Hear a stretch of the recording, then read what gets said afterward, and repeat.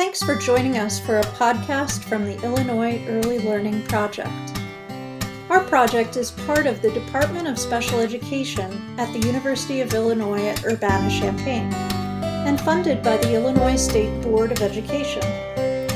On this podcast, we share information about how young children grow and learn, as well as strategies adults can use to help them thrive. My name is Natalie Danner. Welcome to the Illinois Early Learning Podcast. Today we're talking about childcare during COVID-19. This is the second podcast in a three-part series, so be sure to be on the lookout for part 3 as it is released. Today we are joined by Catherine of the University of Illinois at Urbana-Champaign. Catherine is a head teacher at the Child Development Laboratory on campus, a National Association for the Education of Young Children, NAUIC, accredited early childhood program and lab school for 160 children ages infant through preschool. Thanks so much for being with us today, Catherine. No, thank you for having me. So today we're eager to hear from you as one of the teachers from the Child Development Lab at the University of Illinois, because our listeners want to know how you continued operating during COVID-19 and some of the lessons you learned. Sure. So first, Catherine, could you tell us a little bit about yourself? How long have you worked at the Child Development Lab and what age group do you work with? I am currently in my 4th year at the CDL, and I work with preschool age children. However, my first year I was here, I was a head teacher in the toddler and twos transition classroom. But then the following year I moved up to preschool and I've been here ever since. Wonderful. So if you could bring me back, tell us the story of last spring after COVID-19 began in Illinois. Sure. So on a personal note, I had just gotten back from a vacation with my family to Disney. I had just gotten back that week. And I think it was on Friday, March 13th, we found out that Governor Pritzker was pretty much shutting things down. Dr. McBride had come to each classroom to let us know what was happening. But we were told that we were still to report to work the following week. And it was also spring break for the university that following week. So we saw a slight decline in our numbers of children, but we weren't sure if that was due to COVID-19 hitting the area or if it was just families were going on vacation. So like I said, we saw a slight decline, but nothing major. But pretty soon after that, we were told that we were closing down the CDL building and all classrooms were moving over to the ECDL. And the ECDL had applied for the emergency childcare license through DCFS, and we were only serving children of essential employees at that point. Because of that, our enrollment dropped significantly because a lot of our families were not considered essential workers. None of our 3 infant classrooms at that point had any children enrolled. We had cut down from 3 toddler classrooms to 1. And even that toddler classroom was not at full enrollment during the emergency license. And we had 2 twos classrooms and then 3 preschool classrooms. All those were combined into 1 classroom. And that classroom itself was not even fully enrolled at that point. So teaching staff was eventually combined. And we basically had a rotating schedule of when we were working in the classroom. Wow, a lot of changes happened when COVID-19 began. So that was mainly what was happening in the springtime, is that right? Yeah.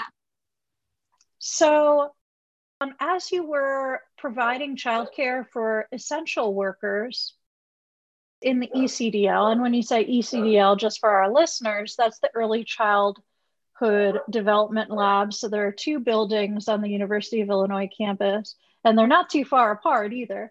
No, there's one building. Right. So there's just 2 buildings. One is called ECDL and one is called CDL, just for our listeners to understand that a little bit better. So it sounds like ECDL was providing a really great experience for those essential workers. But what about the other families? How did you connect with those other families that were previously a part of CDL and ECDL? So we all staff met daily to discuss any changes that were happening. And we had met as head teachers one day, and we were talking about ways we could still engage our families that were not attending ECDL daily or that were not considered those essential workers. We brought up ideas such as performing, having Zoom calls with the children, or putting together packets of activities that the children could take home or the parents could pick up so that they were still engaged in learning. So they weren't being forgotten about. We didn't want our children to feel like they were not a part of our classroom anymore. So it sounds like virtual learning was something that was quite new for a lot of preschool and toddler teachers out there. What type of planning and preparation did you have to do to kind of make that work for yourselves as teachers and providers? Well, honestly, I think a lot of the teachers here had to learn what Zoom was. We had never used Zoom before. It was definitely a learning process. I had families willing to talk me through it. Most of them were professors, that were learning it as well and learning how to use that in their courses. So they helped me, and then I passed that knowledge down to my staff. It definitely took some practice, but I feel like we're professionals now.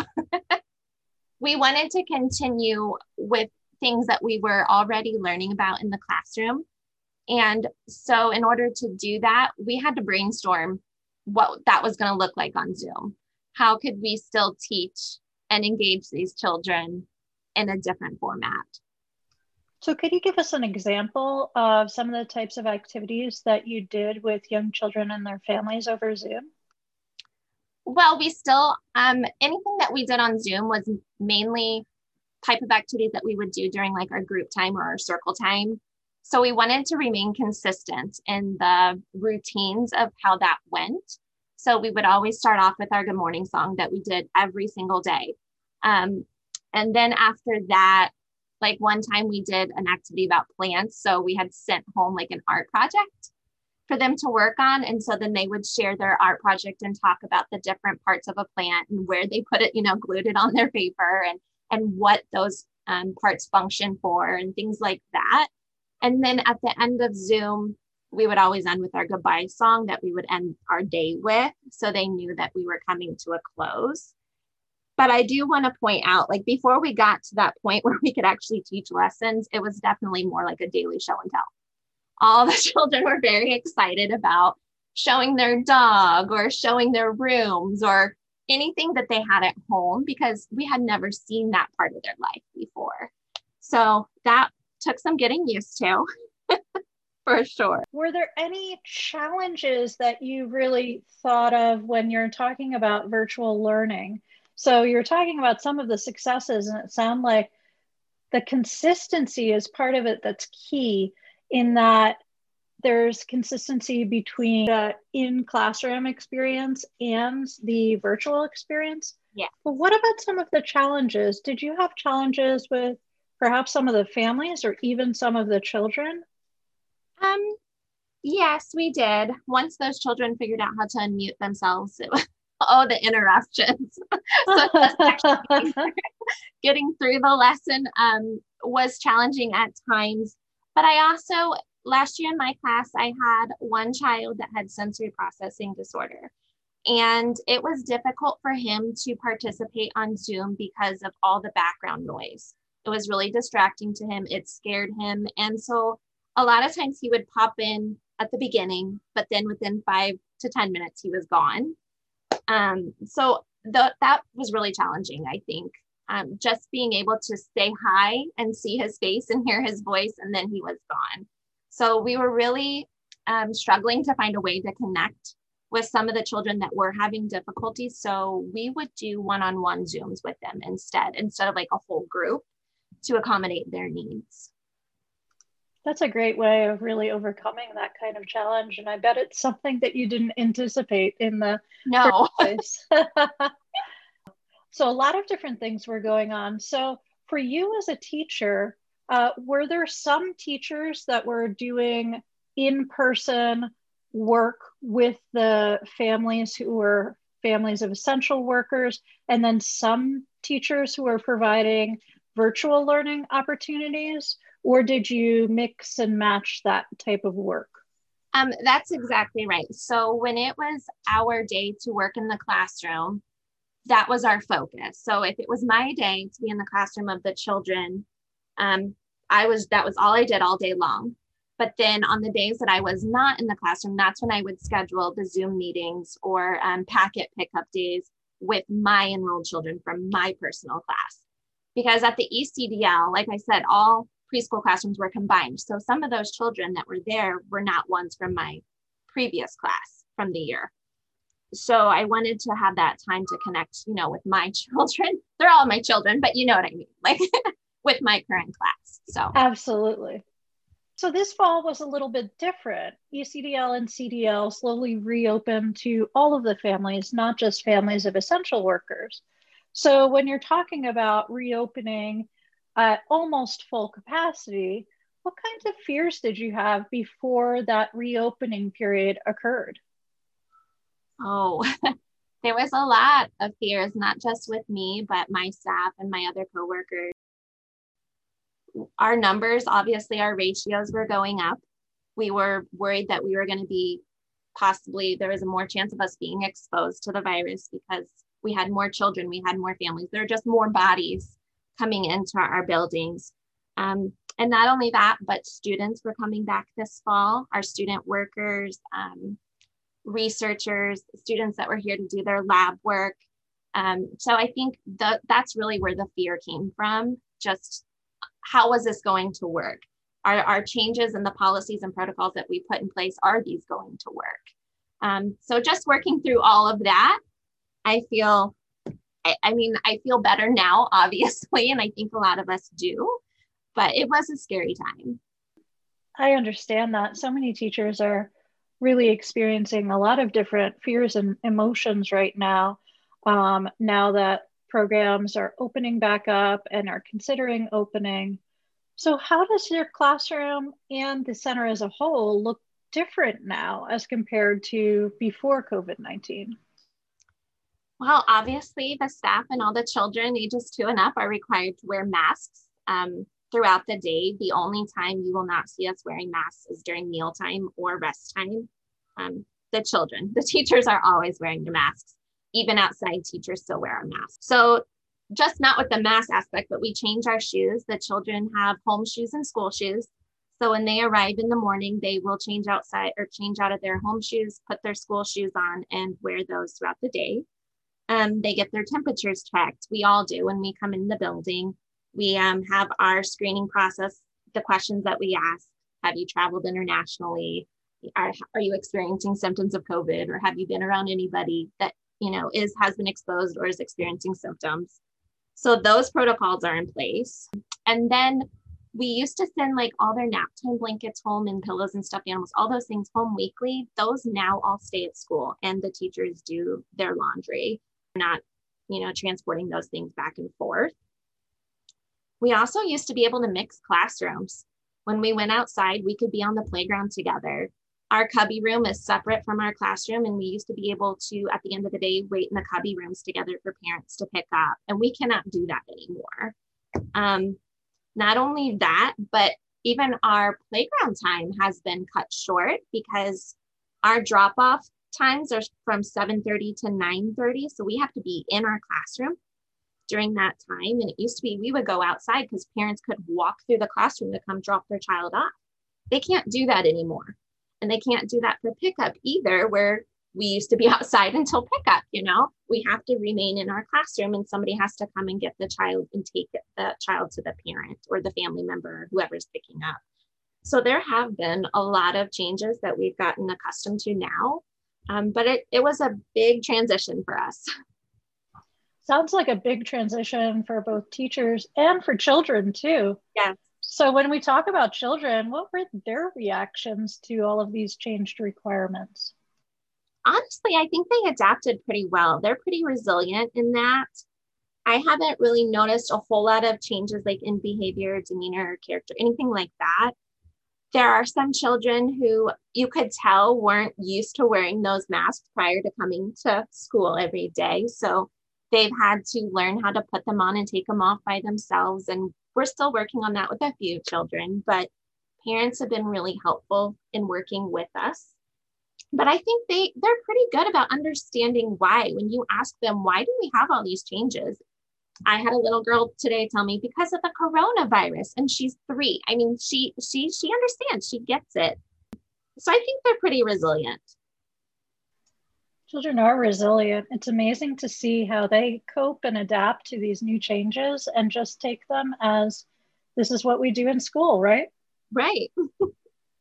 So I was wondering, do you have a particularly noteworthy story of a child in your class that's participated with you during COVID-19?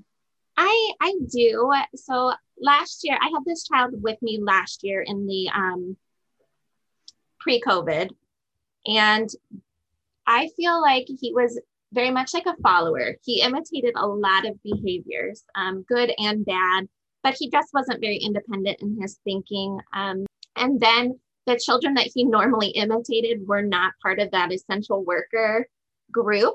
So those children did not attend. So this kind of forced this boy to come out of his comfort zone and make choices on his own and decide what he wanted to do and explain his choices. You know, it just wasn't because so-and-so did it. I wanted to do it too.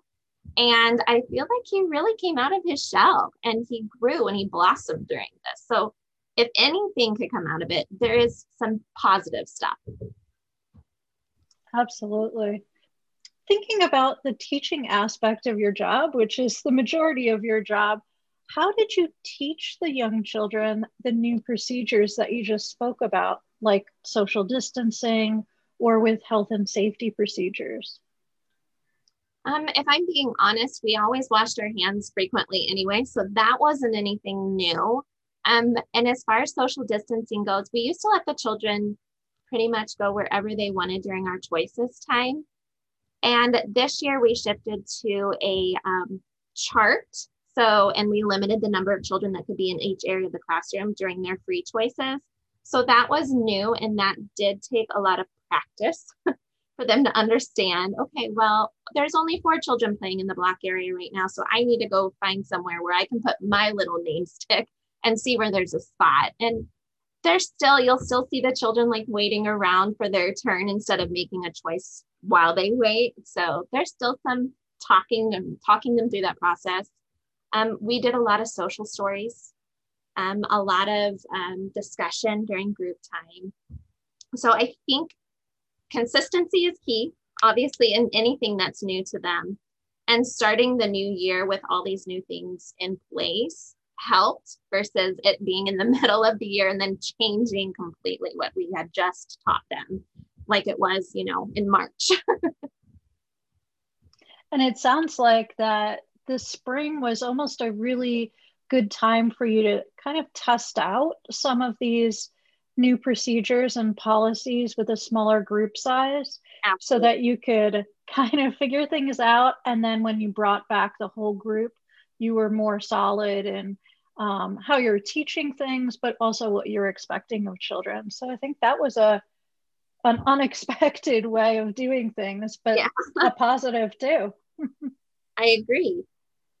When you're talking about the children's reaction, and you said that they were very resilient and that they were just kind of going with the flow with this, was there anything else about the children's reaction to these new policies and procedures that surprised you? I was really worried. I was really worried about the mask thing for the children that were coming back. I thought, oh my gosh, this is going to be a disaster. They're going to be wearing it on their head. They're going to be throwing it across the room, like a slingshot, whatever they can come up with, they're going to do. So I was just really shocked that they were comfortable wearing it as long as they're required to throughout the day. And we have not had any issues with that. That was my biggest fear. And remind us again about the age group that you were with during this time period. In the spring, I was with ages 2 to 5. And then when we reopen this fall, I am now with ages 3 to 5. It's wonderful to hear that even very young children can do these health and safety protocols with efficacy. They can really think about all of the procedures that are taught to them and just take them in hand and go with them, whether it's masks or hand washing or social distancing. Yeah, there's something new to do. When they're lined up, I mean, they automatically just put their hands straight out in front of them to make sure they're not touching the person in front of them when we line up to come in or, transition from place to place without even being told now. And they understand why that's necessary. So we're not that close to people, that social distancing aspect of the whole thing. So is there anything else that you'd like to share about early childhood education and teachers during COVID-19? If I'm being honest, I think we've become more flexible and empathetic towards not just each other, but to families and children. We've learned to adjust to the ever-changing protocols and procedures. I think during the spring and early summer, things were changing daily, and we had to be flexible and figure out ways to implement those changes into our programming. We've also had to collaborate more with one another and learn how to understand each person's needs and how to be supportive.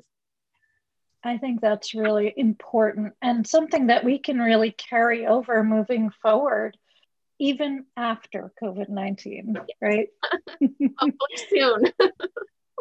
We all hope so. So thank you so much, Catherine, for being our guest on the Illinois Early Learning Podcast. No, thank you. Thank you. For our listeners, remember that this podcast was the second in a 3-part series on childcare during COVID-19.